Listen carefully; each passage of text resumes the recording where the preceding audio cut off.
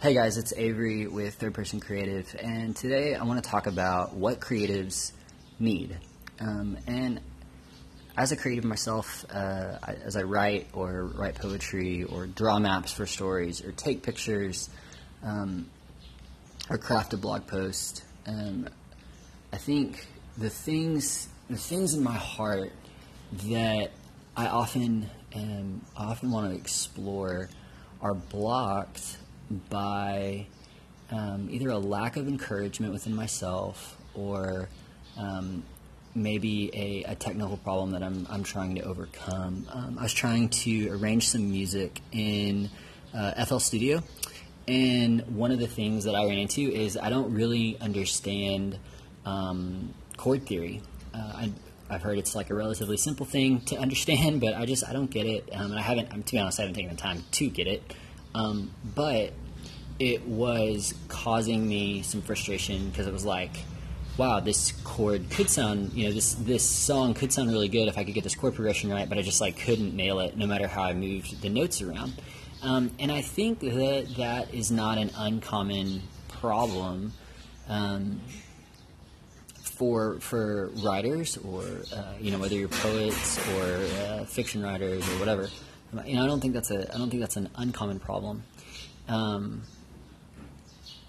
To have something that's technical that's keeping you from blocking your path. The other thing that I think can really stall out creativity is when we don't believe in ourselves. And just spending a few minutes before I fired up this podcast, thinking and praying, okay, what do creatives need?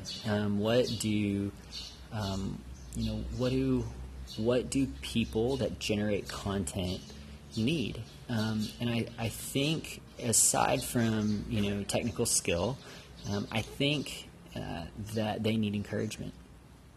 And I think that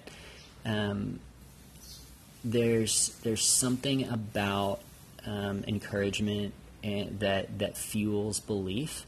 And when we have our beliefs lined up correctly, I think it enables us to create freely. And I noticed this, oddly enough, I'm kind of putting two and two together, but I think I made an observation actually when I was playing soccer back in college. Now that I kind of reflect on it, and whenever we would actually go play soccer, every Sunday after church, we'd just go and we'd hit the soccer field and we'd just run around. There'd be 20 of us, and I think we kept score. I don't really remember keeping score a whole lot, but there'd be ebbs and flows of competition. So sometimes games were super competitive, and we'd be going and pouring sweat at the end of it. And then other times it's we're just walking up and down the field, it doesn't matter. But I noticed that when I went out on the field and I was more concerned with the enjoyment of the game from the perspective of the other players, I had a better experience myself. When I went out on the field and I was just focused on, okay, I need to make my shots, I need to focus on my dribbling, I need to make sure that I don't lose the ball, I need to play defense. When I'm just so consumed in my own thoughts, I noticed that I didn't really perform as well.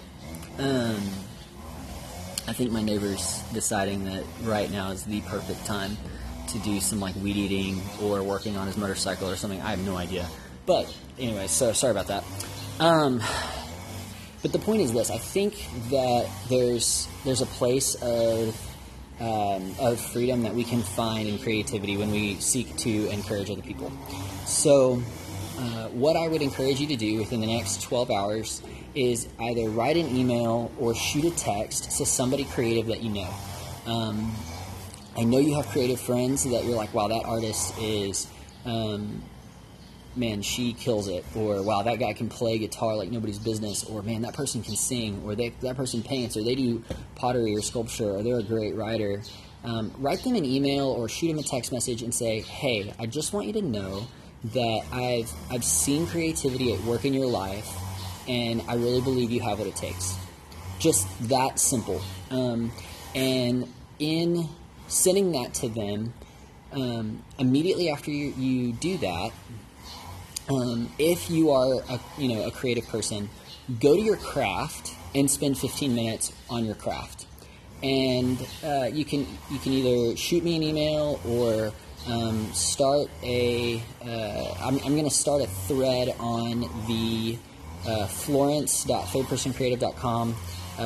What are they called? Forum page, and hit me on that thread, and let's talk about your experience. Was it easier? Was it harder? Did you see a change? And let's kind of test this theory. Okay, cool, awesome. That's the only thought that I really want to share for the moment. I might fire up this thing again and go for another podcast. But I kind of want to keep these. I don't know. I kind of like the idea of keeping it short, but we'll see how that goes. That way, pretty low time commitment. All right, guys. Thanks for listening, and I guess I'll see you later. Bye.